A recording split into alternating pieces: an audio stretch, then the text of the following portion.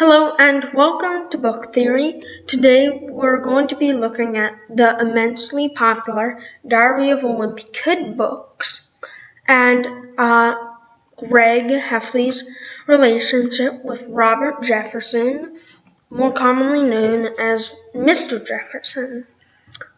So, the theory that I have crafted is that Mr. Jefferson is meant to represent Thomas Jefferson and why he treats Greg badly is to represent how Thomas Jefferson would treat an African American person.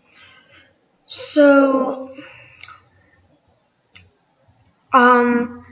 he is depicted as having an afro, a black shirt, and long pants, since apparently nobody in Diary of a Wimpy Kid ever changes their clothes. And he is very, very protective of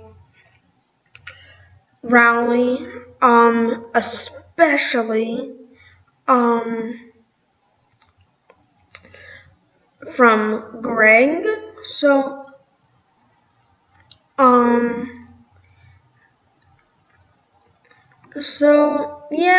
it's that he just genuinely treats Greg badly and really distrusts him, and also how he is in his 60s. Now, according to the books, Greg is 11 or 12 in the first one, and in the most recent one is 13. And Rowley is the same age, about.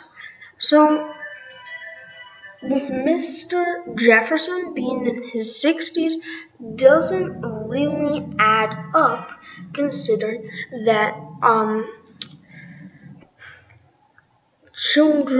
having children significantly drops off at 40. So that doesn't really add up. Now, it would represent when Thomas Jefferson was in his 60s, when movements were being placed to abolish slavery.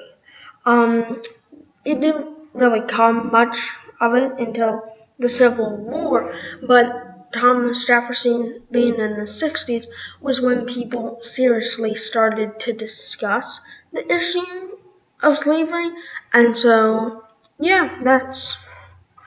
that's the theory for today. Thank you for listening.